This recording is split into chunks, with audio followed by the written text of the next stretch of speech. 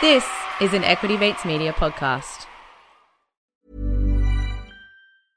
Jewelry isn't a gift you give just once. It's a way to remind your loved one of a beautiful moment every time they see it. Blue Nile can help you find the gift that says how you feel and says it beautifully, with expert guidance and a wide assortment of jewelry of the highest quality at the best price. Go to BlueNile.com and experience the convenience of shopping Blue Nile, the original online jeweler since 1999. That's BlueNile.com to find the perfect jewelry gift for any occasion. BlueNile.com. Many of us have those stubborn pounds that seem impossible to lose, no matter how good we eat or how hard we work out. My solution is PlushCare.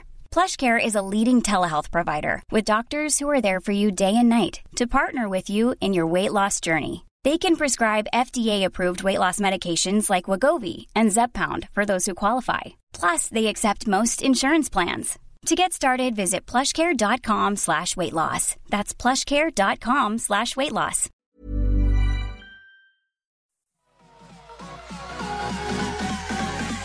Equity Mates. I will say this about investing. Everything you do learn is cumulative. What I learned at 20 is useful. Welcome to another episode of Equity Mates, a podcast that follows our journey of investing. Whether you're an absolute beginner or approaching Warren Buffett status, our aim is to help break down your barriers from beginning to dividend. My name is Bryce, and as always, I'm joined by my equity buddy, Ren. How are you going? I'm very good, Bryce. I'm pumped for this episode. There's probably no more exciting topic in the Equity Mates community at the moment than hydrogen.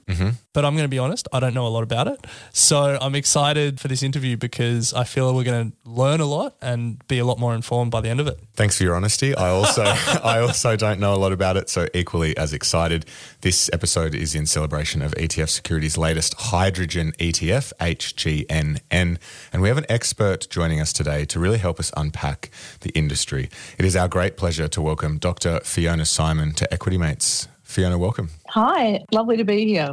So Dr. Fiona Simon is the CEO of the Australian Hydrogen Council, which is a peak body for Australia's hydrogen industry with members from across the hydrogen value chain. So today we're going to be unpacking it from a basic level, having a chat about Australia's opportunity and then also the future of hydrogen. So Fiona, if we start at the top, and a lot of us are very unfamiliar with hydrogen, so we've got to ask the question, why hydrogen?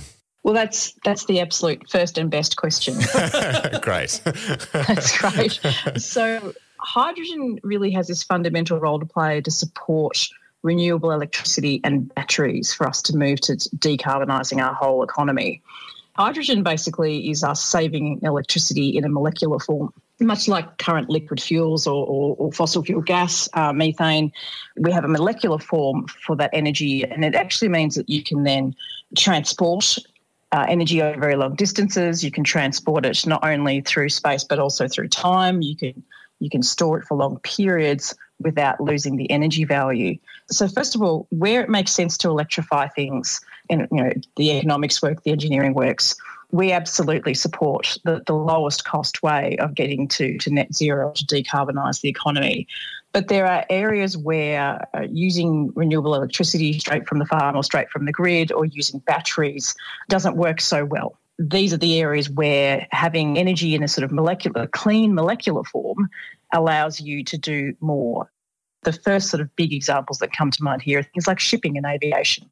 These are not uses that you don't plug them in, and the batteries in that kind of use can actually just be infeasible or can reduce payload to such a degree that you wouldn't actually be able to use those forms of transportation. So that's where hydrogen comes into its own, because it's a means of being able to decarbonise these really hard to abate parts of our economy. And it extends to things like, green cement, green iron, and green steel. There are really high temperature processes and areas where, in fact, existing uses for hydrogen are there, but it's sort of the fossil fuel version. And if we convert this to the green version of hydrogen, we can decarbonise heavy industry as well. When we generate renewable electricity from solar farms or wind turbines, it's sort of a use it or lose it situation. You use the electricity or you lose it unless you store it. Now, battery storage has some use cases, but it's not really where it needs to be in terms of being able to provide, like the scale that we need. And where hydrogen comes in, it's the opportunity to store that energy, transport it, and use it when and where we need it in the future. Yeah, that's right. Absolutely. With electricity generation, you need to be able to use it sort of almost instantaneously. And with batteries, there's this huge benefit, but they don't last forever. The energy will leak away, or you do end up with sort of enormous weights of battery, which will reduce the efficiency of things like, as I said, ships and heavy trucks and things like that. So that's where hydrogen as a means of storing renewable electricity energy in its molecular form does allow you to then have that through space and time version of taking your energy. So there's plenty of debate around brown hydrogen, blue hydrogen and green hydrogen. What's your view on the different types of options to generate hydrogen? Much like electricity, hydrogen is something which we manufacture, and it's an energy carrier. So there's different ways of making our hydrogen from different sources. It's those different ways that then get denoted by these colours. The brown hydrogen option, or you'll hear black hydrogen or grey hydrogen. So these sort of duller colours tend to get associated with the traditional way of making hydrogen, because we do make it right now for industrial purposes, which is using fossil fuels. And so there are emissions associated with the making of those duller colours. And so we make it from coal and from natural gas. What we're all talking about this future for hydrogen, the hydrogen economy, the means to decarbonise our economy, is when we're talking about making green hydrogen or clean hydrogen. So this is where, much like we can make electricity from coal or we can make it from renewables, in this case, if we use renewable electricity and water through a process called electrolysis, you can actually make hydrogen, which is, we call it green hydrogen, and it is pretty much zero emissions. The clean version is sort of a bit the same as the blue version, and blue hydrogen is when you're making it with fossil fuels, but then you've actually used something like carbon capture, use and storage or offsets, so that the end result is a net zero one, but there was carbon involved in the making of the hydrogen. So it's a hugely contested space right now as to where does the future lie with the different colours. We absolutely are talking about the long term being green, but there's a debate about whether you need the blue version, so hydrogen made, say, from natural gas but with CCS, but whether you need that as a bridging mechanism to get you to scale for green, and that's highly contested at the moment. Just to be clear, though, we know hydrogen actually doesn't have a colour. It's odourless, it's colourless. Everything about it has no colour. Good clarification. There's purple hydrogen and turquoise hydrogen. There's all sorts of different versions of hydrogen that people are talking about globally that denote how it's made. But at every point, it's just the actual hydrogen, and you can't tell by looking at it. Important clarification there. So, Fiona, as CEO of the Australian Hydrogen Council, I guess you'd have a really good view of what's happening in Australia, but also how that compares to the world. So we'd love to hear what your view is on Australia's hydrogen industry, Australia's hydrogen policy settings, and how that compares, I guess, to the rest of the world in terms of the adoption of this hydrogen opportunity. We're doing pretty well. So Australia's right up there in terms of the sort of commitment that we've seen from our federal government and our states and our territories. There's over $1.1 billion of funding that's been announced by the federal government, and well over $300 million worth of funding that's been announced by the states and territories. Everyone's pretty excited about the role that Australia can play globally in hydrogen because of our renewable energy. We're really being seen as being a potential leader, if not globally, at least in our region, to potentially, export vast amounts of hydrogen to countries that don't have that ability to make their own hydrogen. And so we have our hydrogen strategy, which identified those opportunities, which came in November 2019. There's the low emissions technology roadmap that came out last year, where it covers hydrogen among other things. And you might hear about the phrase H2 under 2, which is this idea that we're trying to get to scale to get the price of hydrogen less than $2 a kilogram. So we're right up there in terms of those sorts of announcements, which is great. There's still a lot more to do, though, and I think that's, globally, that's what everyone's tackling, because $1 billion sounds like a lot of money, and obviously it is. But what we're talking about here in getting to this scale, in actually having a truly sort of net zero energy system, really will involve enormous investment. And really, a lot of that's even before you get near the hydrogen. It's the renewable electricity that's going to be required to even just take coal out of our networks, let alone to charge our cars of the future, and then let alone for us to, say, develop a green steel industry and export steel overseas. So we're talking, hundreds of billions of dollars of investment that's required. Everyone's upping the ante across the world. So the US announced $9.5 billion US for hydrogen last month, and that was within a much, much larger, hundreds of billions of dollars announcement about transitioning and what that means for the economy. The UK has done something similar. They are looking at aggressive and ambitious targets for creating hydrogen themselves. And we're competing also as an export nation with countries that also have land and also have sun and also have wind. So Saudi Arabia and Morocco, Chile and Portugal, everyone's stepping up and wanting to compete in this new potential global industry. We'll see the geopolitics of energy will change. We still have a lot further to go, which is why we, the Australian Hydrogen Council, we've just put out a white paper at the start of the week where we are arguing where we need to put some more policy and investment focus in Australia in order to have a no regrets approach to hydrogen and net zero more broadly. Now, Fiona, you mentioned export there a couple of times, and I think that's a really important part of this conversation to delve deep on, because, hydrogen traditionally has been quite unstable to transport. When people think of hydrogen, they think of maybe the Hindenburg, but technology has come a long way from there in terms of making hydrogen stable to transport. And a lot of that's been led by Australian researchers and the CSIRO. So can you explain how technology has sort of moved and allowed this opportunity to export to arise? And then maybe talk to us about what the size of the opportunity is here. What could it mean for Australia if we capitalise on this export opportunity? Essentially, we still haven't cracked this nut of how we're going to export hydrogen.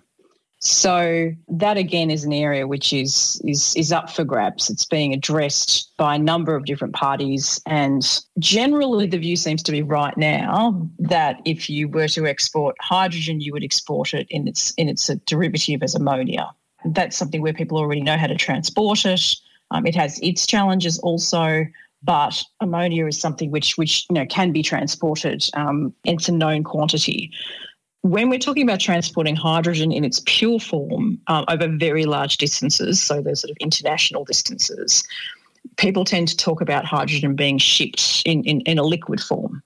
Now, the only way to really transport hydrogen over long distances is to compress it, because it's very light, and to get that value, you need it in its most sort of concentrated form. But compressing that hydrogen to the point where it's turned from a gas into a liquid is enormously costly in terms of the energy that's required, and the energy, therefore, that you're losing from that which you were seeking to, capitalise on, because you've got to compress it down to cryogenic temperatures. So there is work going on about, well, can there be a means of transporting hydrogen at cryogenic temperatures over vast distances? But that's something which is still in its early days. But we've actually got a world-leading experiment in that space, or a trial in that space in Victoria, which is the hydrogen energy supply chain, which is something which is making actually blue hydrogen. But the real focus of this is for the Japanese,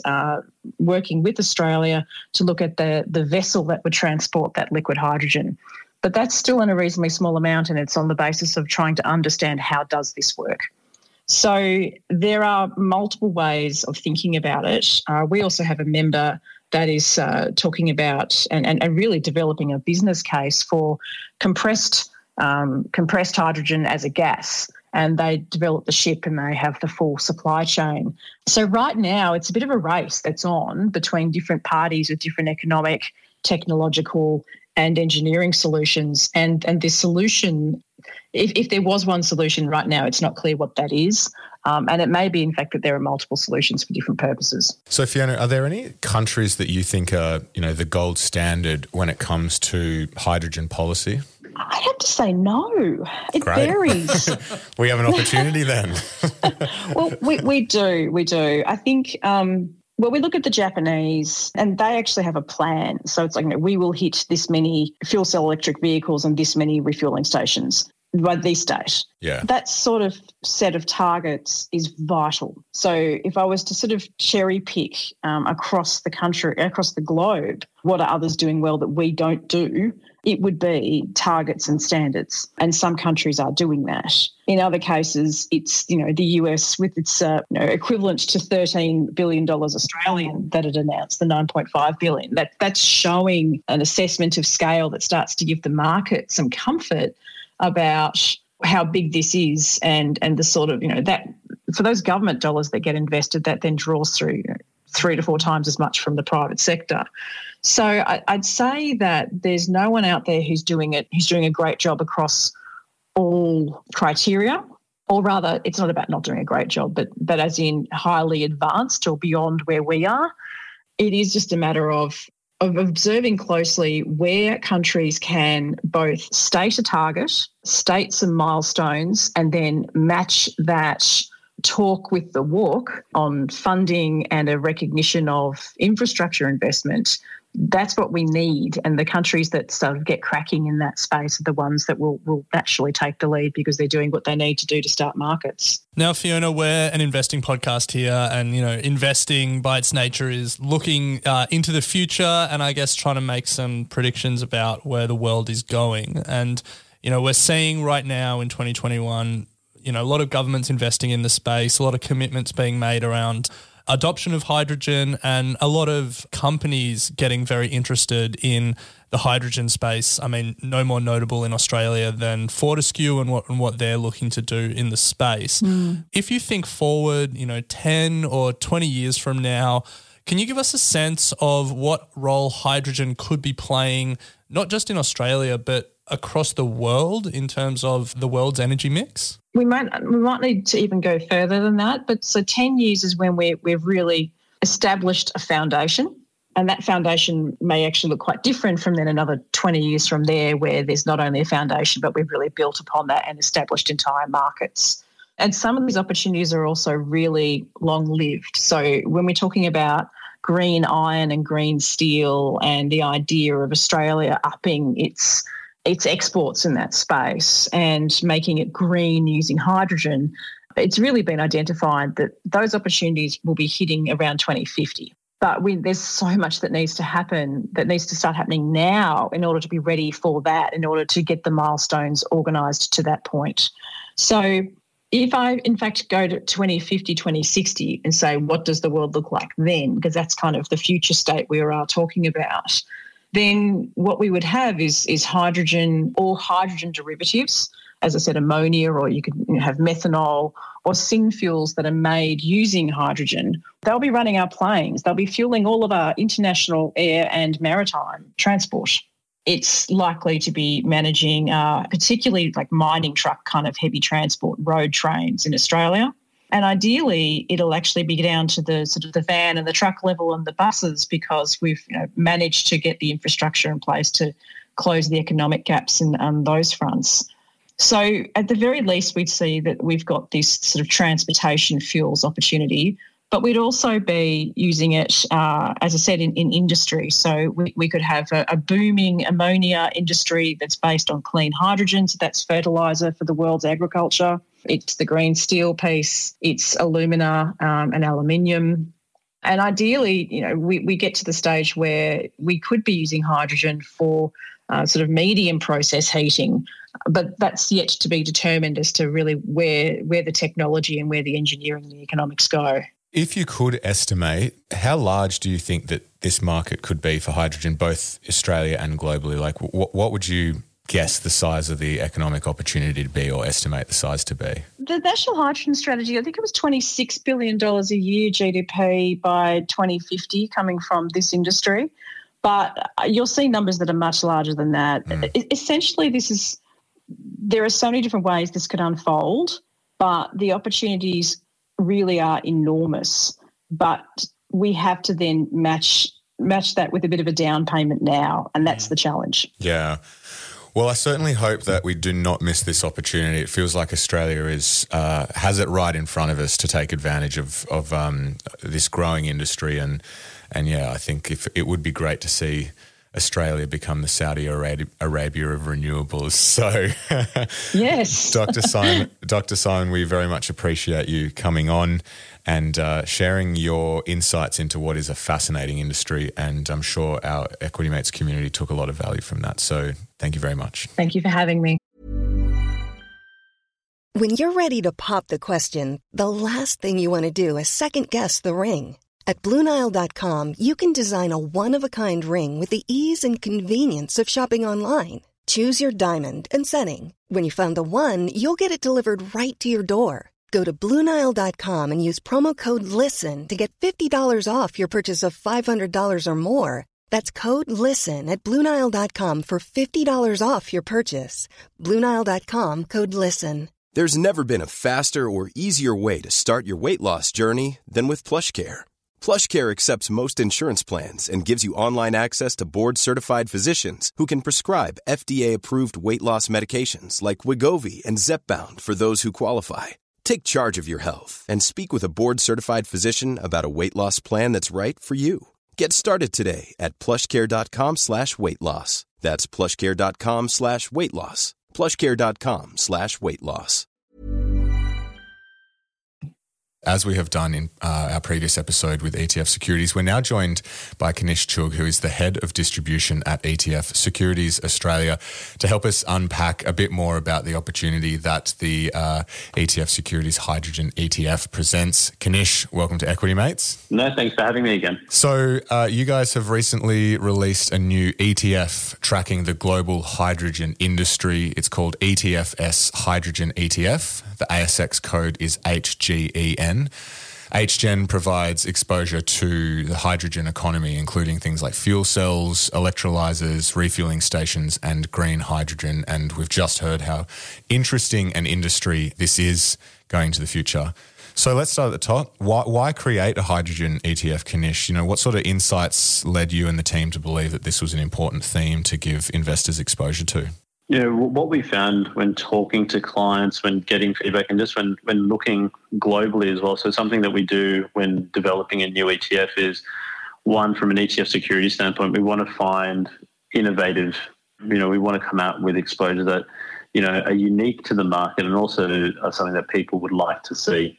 When thinking about clean technology, thinking about, net zero emissions, there's a lot of talk, in the public around that from governments. And I know whenever ScoMo talks about getting to sort of net zero or that focus, he always talks about technology. So if you think about, the clean energy technology, what does that look like? How can people invest in it? So we know, we've got AC/DC as one of our ETFs that gives investors exposure to battery tech. And so that's sort of that area of clean technology. So we've always got sort of an eye already.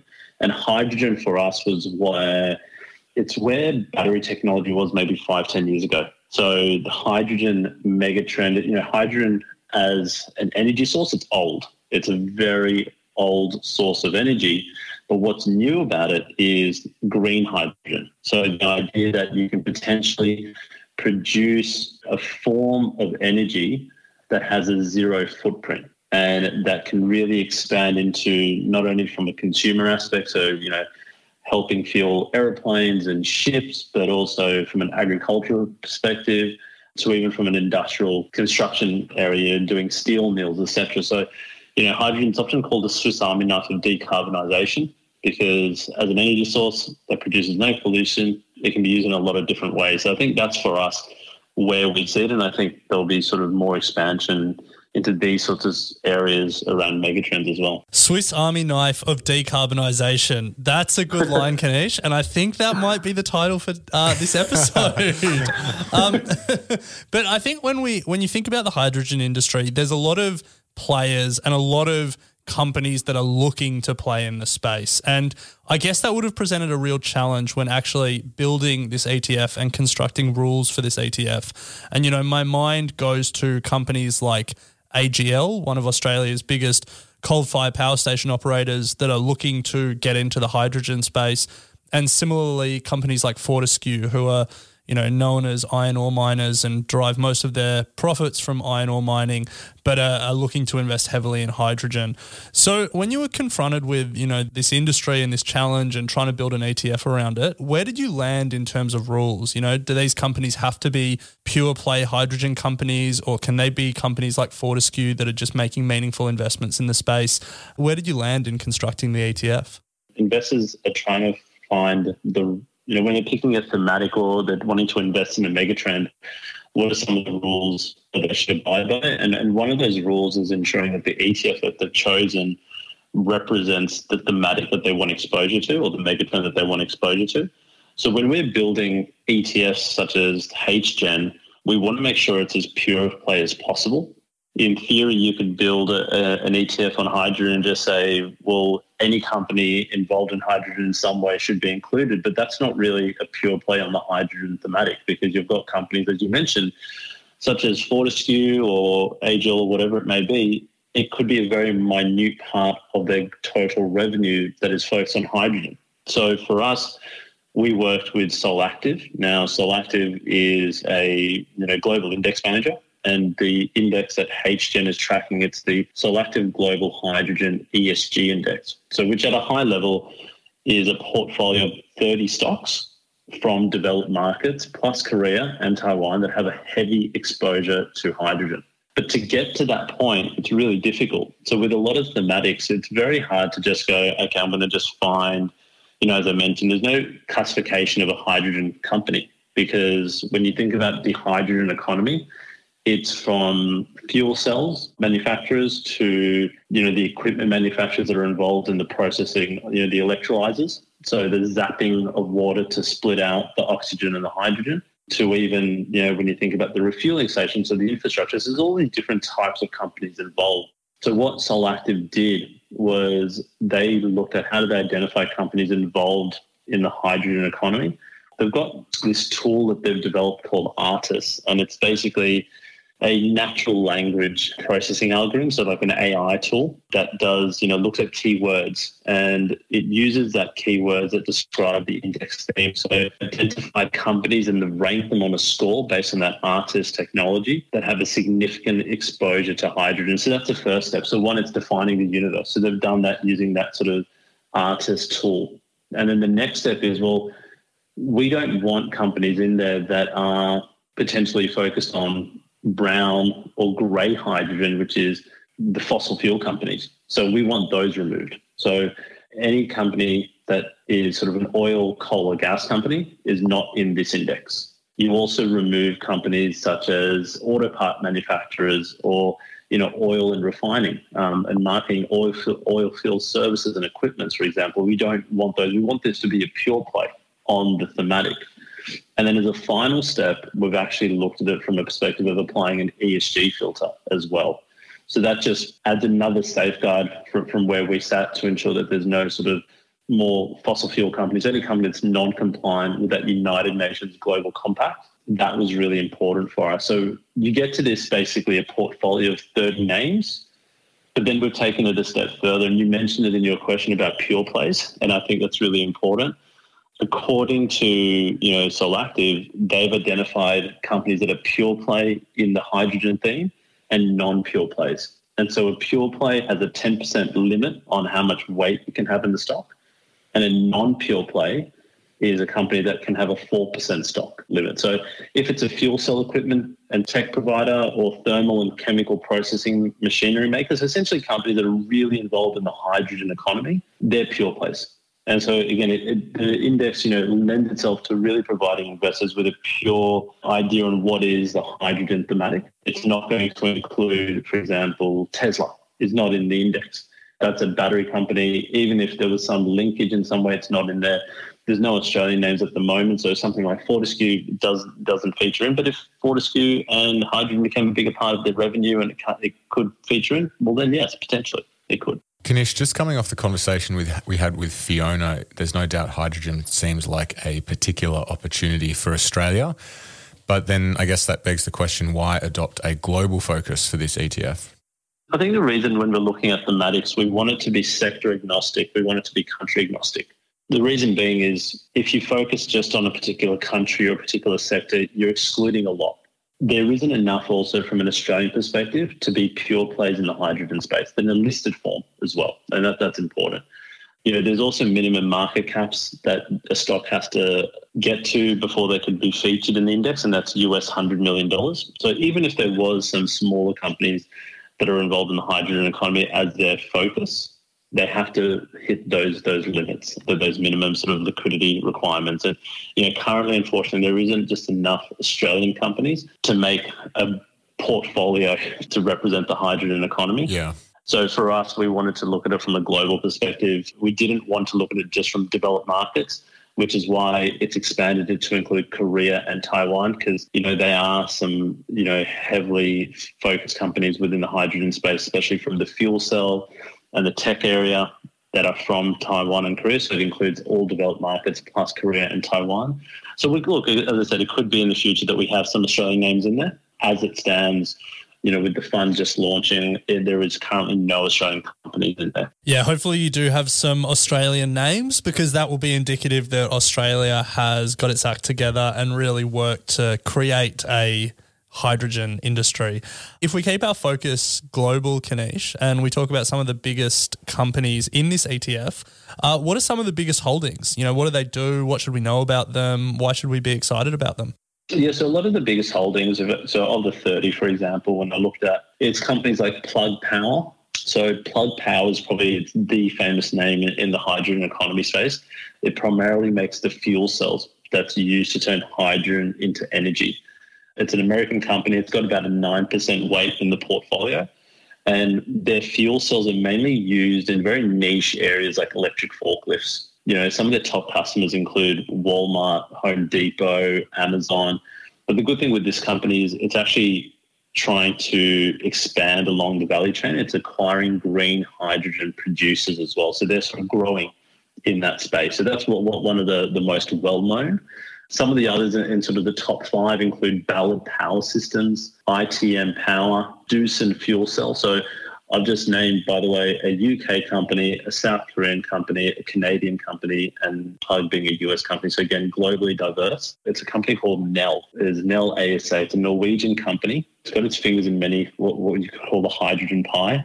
It's one of the oldest companies in the world that produces hydrogen from water. So when we're talking about green hydrogen, Nel is one of those companies that have been in this space for a while. They run really large electrolyzer plants in Norway. And essentially, the hydrogen that they produce, like green hydrogen, historically has gone to make ammonia, so from the agricultural space.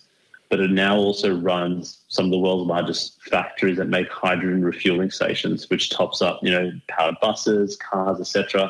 But they're also working with Tesla's competitor Nikola to produce electrolyzers at its refueling stations. So again, it's widening out that hydrogen infrastructure. So you've got an example there of a fuel cell maker in Plug, or a company like Nel that works on actually producing the green hydrogen themselves. And that's sort of where we sit in this space. It's not just a particular focus, it's global, and it looks at many different areas, and there's more than just one area. And that's the thing, when we were thinking about the hydrogen thematic, it's growing in where it sits, and it's definitely going to be a real big force to be reckoned with in the future. Do you have any idea how large the future hydrogen industry could be? As a megatrend, we often talk about a megatrend it can be classified as a megatrend if it has government support. If you think about the hydrogen space currently, you're starting to see government support. So governments around the world on average have around $11.4 billion a year that get poured into hydrogen projects, and Europe by far is leading that space. And if you want to look at the country that leads in hydrogen, look at Iceland. It's funny, you always look at the Nordics when you think about these sorts of clean technology areas, but Iceland's really leading the pack. It's looking to go fully hydrogen powered by 2030. That'll be interesting to see as a case study. But in terms of as an industry and where it sits, so Bloomberg NEF, it's a really useful energy research firm. they forecast that hydrogen takes up about 25% of the energy market by 2050. So that's up about 5% from today. And then to put it into dollar senses, the hydrogen economy currently is, from a revenue basis, had about 142 billion in 2019. And it's estimated that it could hit about 4 trillion in revenue by 2050. So for all of us, we just launched a semiconductor ETF, and the semiconductor ETF is a mature industry. But people say the hydrogen industry right now, it's a greenfield investment opportunity. It's what the internet was in the 90s, what the iPhone was in the early 2000s. That's what hydrogen is at the moment. And where it could end up is, as I said, it could be transformational in terms of helping us all hit that net zero emissions that, now there's a lot more focus on. Well, I certainly love what you guys are doing. I love the concentration in the ETFs that you guys are putting out. You mentioned AC/DC at the top there, and it's been going incredibly well. So, yeah, I think you guys have your finger on the pulse when it comes to ETFs that are important for our future. And this is no doubt another great example of that. So, absolute pleasure having you on, as always, Kanish, and we're looking forward to getting you on soon. So, as always, appreciate your time, Kanish. Thanks for having me, guys. Hey, thanks for listening to this episode of Equity Mates. We love hearing from you, so drop us a line at contact@equitymates.com, or even better, go to your podcast player and leave a 5-star review. Also, a reminder that the Equity Mates content train doesn't stop when you've run out of episodes to binge. We've got a brand new website, a Facebook discussion group. We're on Instagram, YouTube, and slowly making our way as an influencer on TikTok. Well, that's Ren. So come and say hello and join the community. We'd love to welcome you. Until next time. Equity Mates Investing Podcast is a product of Equity Mates Media. All information in this podcast is for education and entertainment purposes only. Equity Mates gives listeners access to information and educational content provided by a range of financial service professionals. It is not intended as a substitute for professional finance, legal, or tax advice. The hosts of Equity Mates Investing Podcast are not financial professionals and are not aware of your personal financial circumstances. Equity Mates Media does not operate under an Australian Financial Services Licence and relies on the exemption available under the Corporations Act 2001 in respect of any information or advice given. Before making any financial decisions, you should read the product disclosure statement and, if necessary, consult a licensed financial professional. Do not take financial advice from a podcast or video. For more information, head to the disclaimer page on the Equity Mates website, where you can find ASIC resources and find a registered financial professional near you. In the spirit of reconciliation, Equity Mates Media and the hosts of Equity Mates Investing Podcast acknowledge the traditional custodians of country throughout Australia and their connections to land, sea, and community. We pay our respects to their elders, past and present, and extend that respect to all Aboriginal and Torres Strait Islander people today.